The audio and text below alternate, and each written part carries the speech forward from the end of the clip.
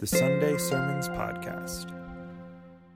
Today is the fourth day in a series called Game Changers. We're remembering together that Jesus didn't come here just to help us get a little bit better than we used to be, or a little bit better than the people down the way, or whatever else. He came here to completely change everything. And as we're getting ready, gearing up for our big annual celebration of his death, burial, and resurrection that makes that possible, today is the day that we're remembering the formational rhythms that actually transform us along the way. It's such a wonderful thing. I don't know about you, but I look forward to Easter, Resurrection Sunday, whatever you want to call it. I look forward to that more than most other holidays. It's just so important and so central to everything that we believe. I love it. But it would be totally meaningless if we didn't actually live it out day after day, week after week, month after month, all year long. That's why we celebrate it every single week together. That's why there's so many ways that we need to celebrate by how we live. The Three Rivers Collaborative, and I said that wrong last time accidentally. I said collective. It's Three Rivers Collaborative. They say this: transformative churches, and again, that's all real churches. If we're not transforming ourselves and we're not being changed into the likeness of God, we're missing the whole thing. But transformative churches incorporate personal and communal rhythms. That's things we do alone and things we do with other people, things we do over and over. Transformative churches incorporate personal and communal rhythms into a disciple-making culture. These rhythms include spiritual formation, intentional community, and missional activity. They recognize that if they form mission-minded disciples, they build the church. If, however, they aim to build the church, they may not build disciples. That's something to keep in mind. If we were just trying to fill this room, if we were just trying to whatever else besides make disciples like Jesus taught us to do, even if we succeeded, we'd be failing. Does that make sense? That we've got to be doing what he told us to do. And that is why our church mission statement is, we help people become fully devoted and equipped followers of Jesus Christ. Helping people become fully devoted and equipped followers of Jesus Christ. If you'd like to know more about what that means to us and where we get that in the Bible, there is an entire series called Definition that's on our website, among all the other ones that are posted there. You can look that up, and it literally walks you through every single word of that mission statement. But this morning, we're going to just use the three phrases as kind of an outline of how we do formational rhythms and how we feel God calling us into doing it even better. The first part of that is this: we help people become. Just let that hang for a second. Pretty much everybody here, I believe, is good at something. I'm pretty sure everybody's good at something. And if you're really good at something, here's something that I know. You spend some time getting that way. Do you understand? Raise your hand if you understand what I just said. Hallelujah. Okay? Because even if God gave you a specific talent, a specific ability, if you're extraordinarily good at something, you spent some time practicing. You went to school, or you took lessons, or you studied, or you just practiced, or you just did it over and over and over again. Somehow that became part of your life. And the things that you can do automatically now very, very well, those are things that you have done over and over and over again and keep trying to get better at. Those are formational rhythms. And what we try to do is help people become followers of Jesus. That means none of us at the beginning are followers of Jesus. And all along the way, we've got to get better and better. That process of becoming more and more like Jesus never stops. Here's a couple of really big words that we usually just use at church, but I want to make sure we all understand these this morning. If you already do, hallelujah, that doesn't surprise me, but just in case, let's make sure. One is justification.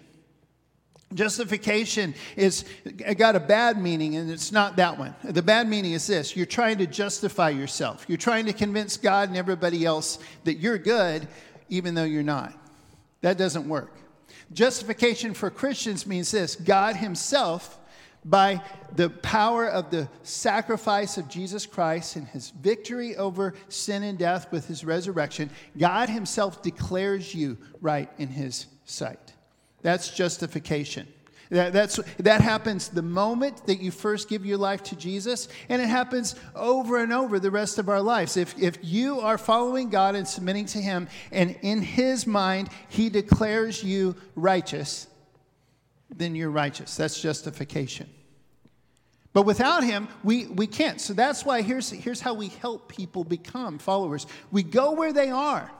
We get outside of our boxes and we go where they are. And we meet them there. And we embrace them there. We see them with the eyes of Jesus. And we know that they are just like we are without Jesus. They're broken. They need help. They're not followers yet. And we embrace them as they are there. But we also love them enough to invite them into the family. Invite them into the kingdom. Invite them into this journey to walk with us, to be justified and also sanctified. That's the second big one. But first, let's read Romans 3, verses 23 and 24 together. For all have sinned and fall short of the glory of God, and all are justified freely by his grace through the redemption that came by Christ Jesus. Now, as we reach out, we've got to remember that it all depends on Jesus. But we also got to remember that Jesus always teams up with his people. That's just how he does things. Here's something Jesus said to the experts of the law in his day. He said, "And you experts in the law, woe to you, because you load people down with burdens they can hardly carry, and you yourselves will not lift one finger to help them." That's one of the things the church has struggled with. The church, capital T, capital C, all Christians have struggled with over the years is we try to get people who are not believers. They're not followers of Jesus. They're not even sure there is a God. And if he is, that he's our God. They don't believe at all, but we try to get them to follow our rules. We expect them to be exactly like Jesus, even though we're struggling to be exactly like Jesus, and we've been on the journey for a while. It's dangerous. It's scary, and it actually shuts the whole program down. We've got to take the gospel to them. Romans 10, 14 and 15 says, "How then can they call on the one that they have not believed in? And how can they believe in the one of whom they have not heard? And how can they hear without someone preaching to them? And how can anyone preach unless they are sent? As it is written, how beautiful are the feet of those who bring good news." So sanctification is an ongoing process where we are not only being set apart, sanctified, set apart to do this job God gives us, but also we're becoming more and more like Jesus in the process. This is what we invite people into. We help them become followers of Jesus, kind of in the same sense that we help someone, if we were to perform a wedding, we help them become married. Or if we were to deliver a baby, we help that baby become born. In that sense. But then there's the ongoing sense as well, as in you actually help people have a good marriage. You help that child, you raise that child and train that child. Does that make sense? This is an ongoing process. Helping people become fully devoted, fully equipped followers of Jesus is both all the time at the same time. 1 Thessalonians 5:23 says, "May God himself, the God of peace, sanctify you through and through. May your whole spirit, soul, and body be kept blameless at the coming of our Lord Jesus Christ." And this is the gospel. When Jesus says to love the Lord your God with all your heart, all your soul, all your mind, all your strength, he's wanting to transform all of those. We don't just do things differently. We think differently. We feel differently.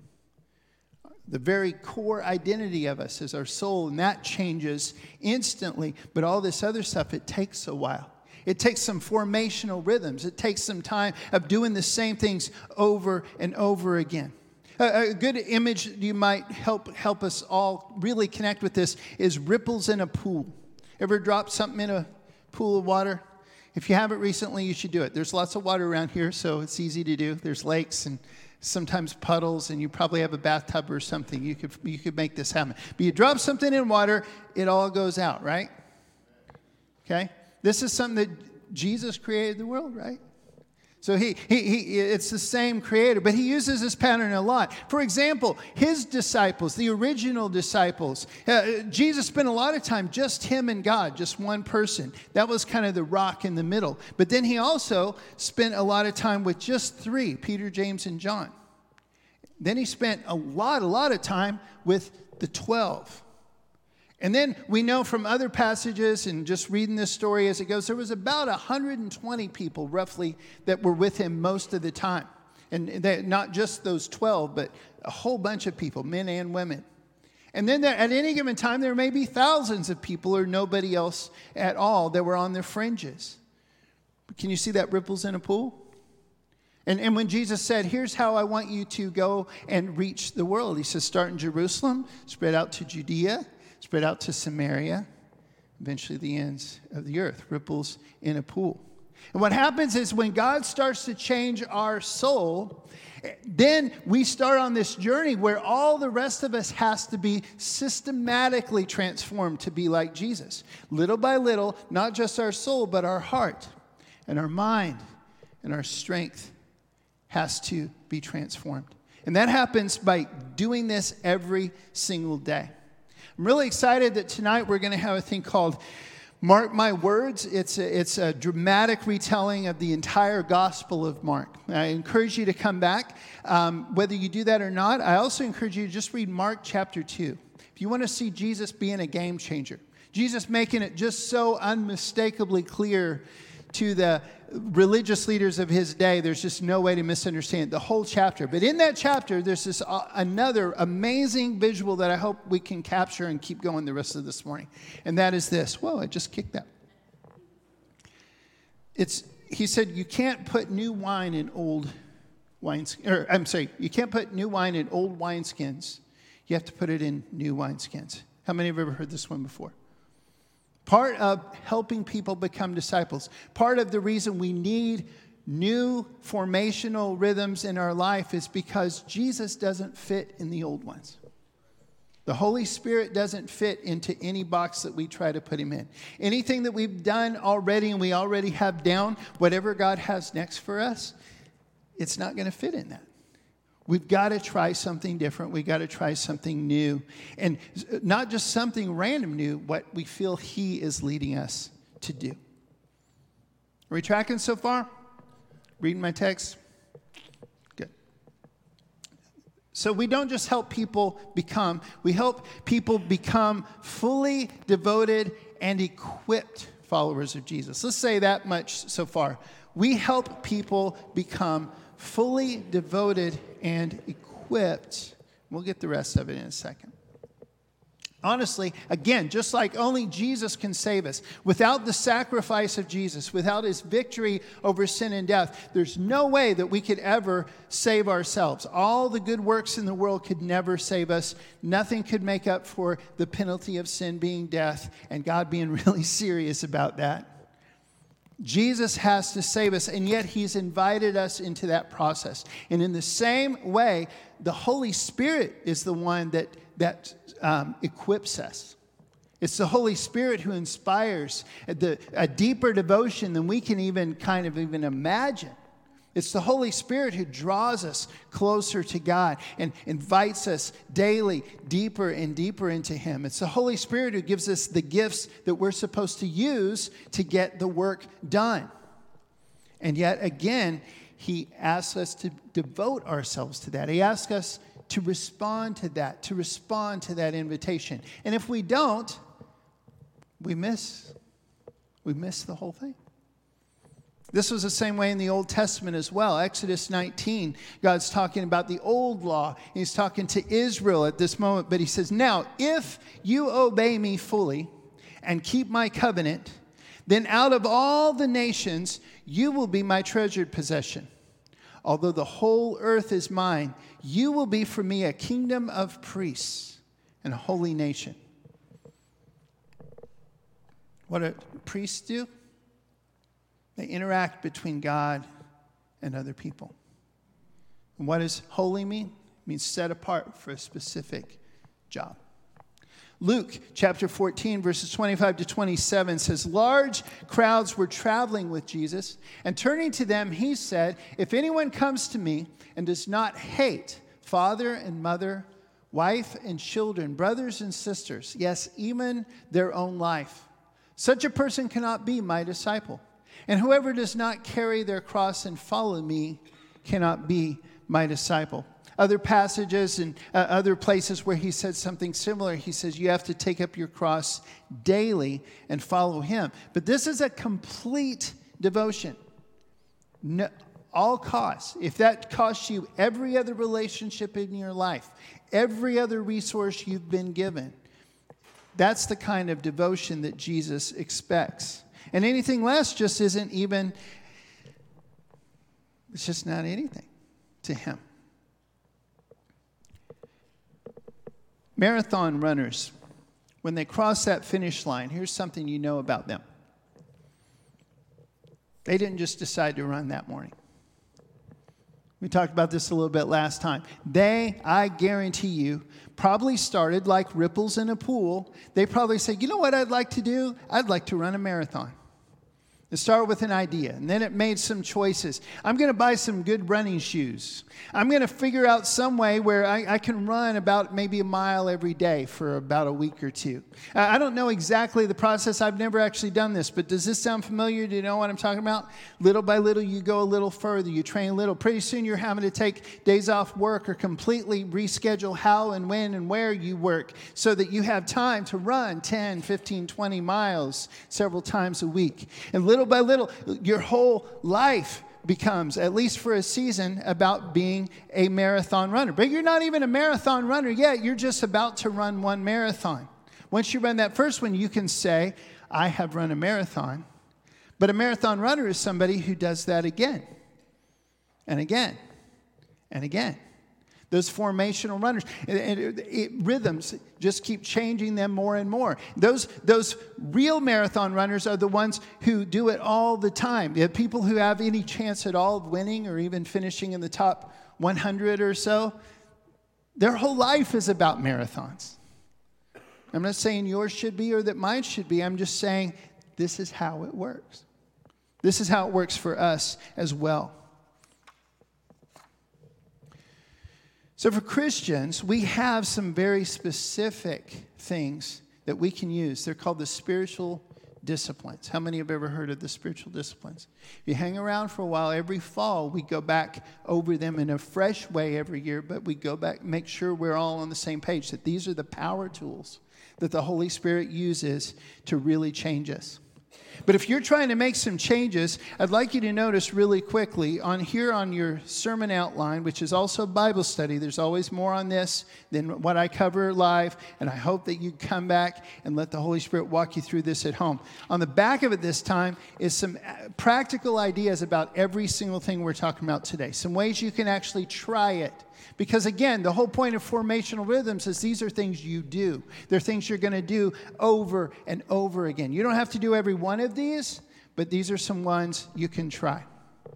So here's some of them up at the top. The spiritual disciplines. Some of the spiritual disciplines are meant to be done alone. And they're mostly the ones that actually help us break out of the mold. They're the ones that help us really connect with God and also connect with our own soul and our own mind and our own strength and our own heart. Brothers and sisters, let me tell you something. Listen, please hear me this. You cannot love the Lord your God with all your heart and soul and mind and strength unless you are in touch with your heart and soul and mind and strength enough that you can actually submit to Him. And you can't get in touch with who you really are and how you really feel and how you really think unless you work into your life some sort of a rhythm where you get quiet and you get still and you get alone. And there's nobody but you and God.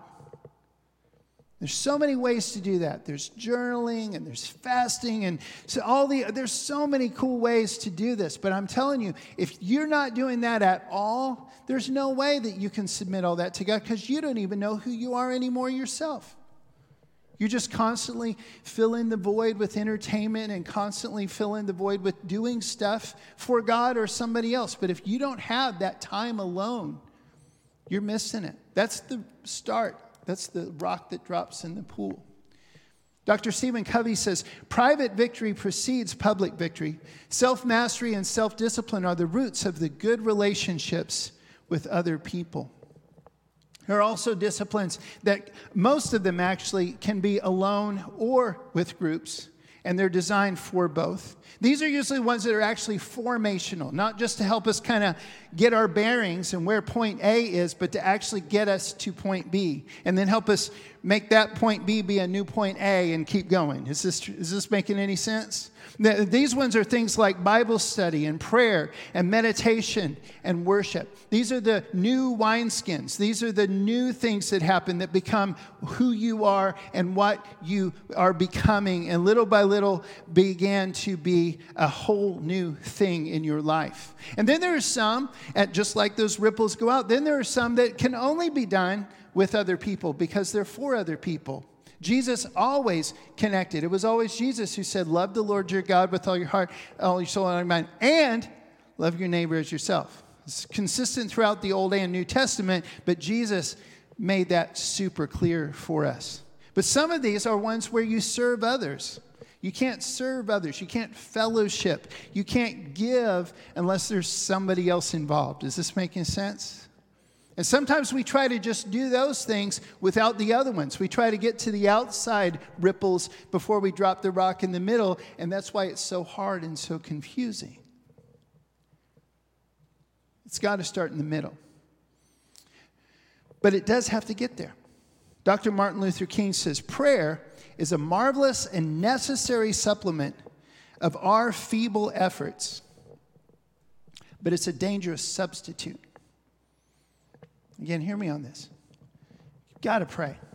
We don't pray enough. We don't even begin to scratch the surface on how much power there is in prayer. But if all you're doing is praying that God will help you be more patient or help you be more whatever else, you're missing all of these things that he's already provided for you.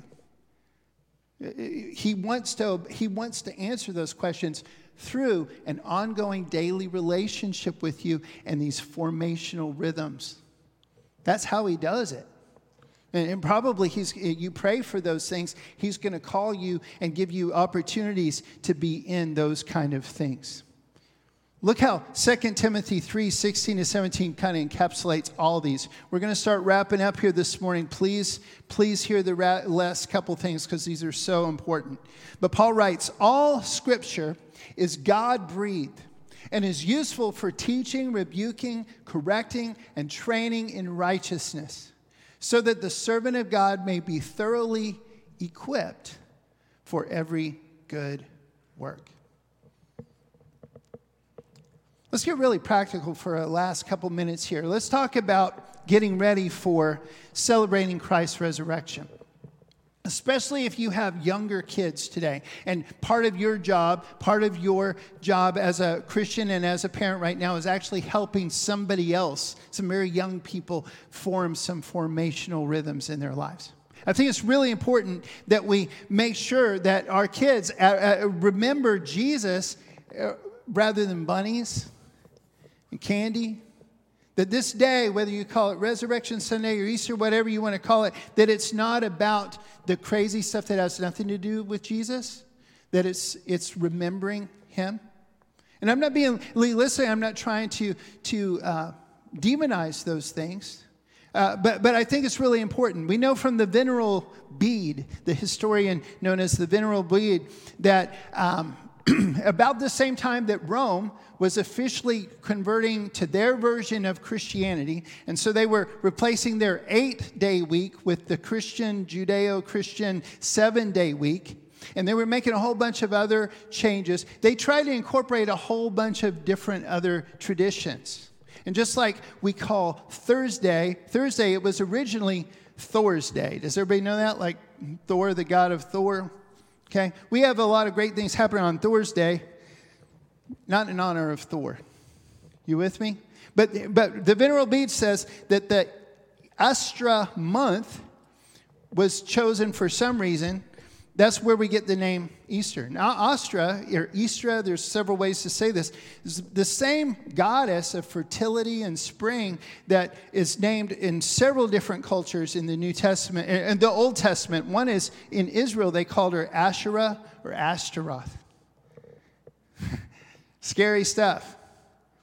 But again, it's not named after her. It's named after the season that was named after her. Do you understand what I'm saying? It wasn't ever in honor of her. And I don't think anybody ever thinks about Easter today. You can use that word. You're not honoring her. This might be the first time you ever thought of that. But here's my challenge. Be intentional about what you teach your kids. Be intentional about their rhythms. Be intentional about how you form these habits and what you call them and how you explain them. Because it's so important. Another thing that you'll see on this handout that we've got are just a couple of really practical ideas. One is, in the middle, we have 2 great ways to team up. Let's talk about that for just a quick second. We have what we call ministries here at our church. And those are ways that are specifically group spiritual formation opportunities. See, there's Sunday school classes and a whole bunch of other things. These are listed. These are things that in another conversation we might call the essentials. These are the things that are straight out of Scripture. But then there's also things, there are people and organizations that we partner with to help us get specific things done that might not be exactly verbatim out of the Scripture, but there's some things that help us become more effective disciples. For example, and I didn't list all of them on here, there's just so much room. But here's some of them. Alcoholics Anonymous, Celebrate Recovery, the Comcast Lift Zone that's here in our building, Roan Net that runs that, Roan County Cooperative Ministries, Life Choices, Family Promise, Hands of Mercy is one that's not on here, but we recently stepped up our partnership with them. There's so many of these, and these are practical groups that you can get involved with. Kind of like if you were going to join a gym to get in shape or whatever else. One of the real new opportunities that'll be here soon, we'll talk about at the end of the service. But here's the thing about your kids. Notice here, I won't walk you through all these. I hope you can read, and I hope that this will just give you a fresh perspective. But as we prepare to celebrate Christ's resurrection, the question we need to ask is, what helps me focus on Jesus? What helps me remember this? And honestly, eating hollow foods, even hollow Easter bunnies, break them open. You could talk about the empty tomb with that. I'm not trying to demonize anything. I'm just saying, what's the most important thing? Does that make sense? You can look for eggs. You're not celebrating Astra. You're not worshiping Astaroth. But you can talk about how Jesus seeks for us and how he asks us to seek for the lost. Or you could just make Easter all about looking for painted eggs. Does it make sense? Let's keep going. This is where we wrap up. We help people, let's say it together. We help people become fully devoted and equipped followers of Jesus Christ. And this is the core idea of this whole thing. And we don't just follow his teachings, we follow him. And these formational rhythms are what allow us to actually connect with him on a daily basis. He's going to lead us in specific ways if we make these things a part of our lives. Colossians 3:12-13 says, "Therefore, as God's chosen people, holy and dearly loved." There's a slide for this if we can get it up there. There it is. "Therefore, as God's chosen people, holy and dearly loved, clothe yourselves with compassion, kindness, humility, gentleness, and patience.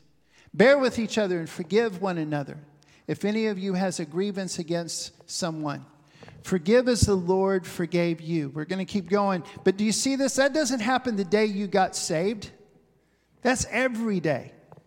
Are you with me? These things, this is how we live. This is what we do over and over and over again. The next couple verses says, "And over all of these virtues, put on love, which binds them all together in perfect unity. Let the peace of Christ rule in your hearts. As members of one body, you were called to peace, and be thankful." Again, these are formational rhythms. It's stuff that comes back around. It's all the time. Verse 16 says, and let the message of Christ dwell among you richly, as you teach and admonish one another with all wisdom, through psalms, hymns, and songs from the Spirit, singing to God with gratitude in your hearts. This is stuff we have to do together, right? That's why this is important. Just showing up doesn't impress God, but showing up to actually admonish one another and help each other grow, that's a formational rhythm that's actually going to change you and them. Revelation 17:14 says, they will wage war against the Lamb, but the Lamb will triumph over them because he is Lord of lords and King of kings. And with him will be his called, chosen, and faithful followers. If he didn't call us, we have no chance at all. If he didn't choose us, we have no chance at all. The last one's up to us. Do you hear that? We have to be faithful. He wants called, chosen, and faithful followers. And that means there's some stuff we've got to do every single day. This morning, I simply would love for you to ask this question. I'm going to go to the back again. We're actually going to sing 2 songs today at the end.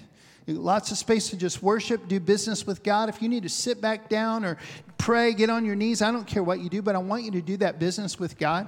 If you've got a public decision you'd like to talk about, I'll be at the back. I'd love to talk to you back there. If you need to come forward and pray, please feel free to do that. But here's what I'd love for you to pray about and make a decision in this direction this morning. Is there some way that you're feeling weak? Some old broken part of you that needs to change? Ask God what new formational rhythm he wants to call you into that'll help you get out of that. That'll allow the Holy Spirit to work in you and transform you. Don't settle for that anymore. And is there somewhere where you're strong and you know this is something God is calling you into? He's gifted you into that, but you're not doing it.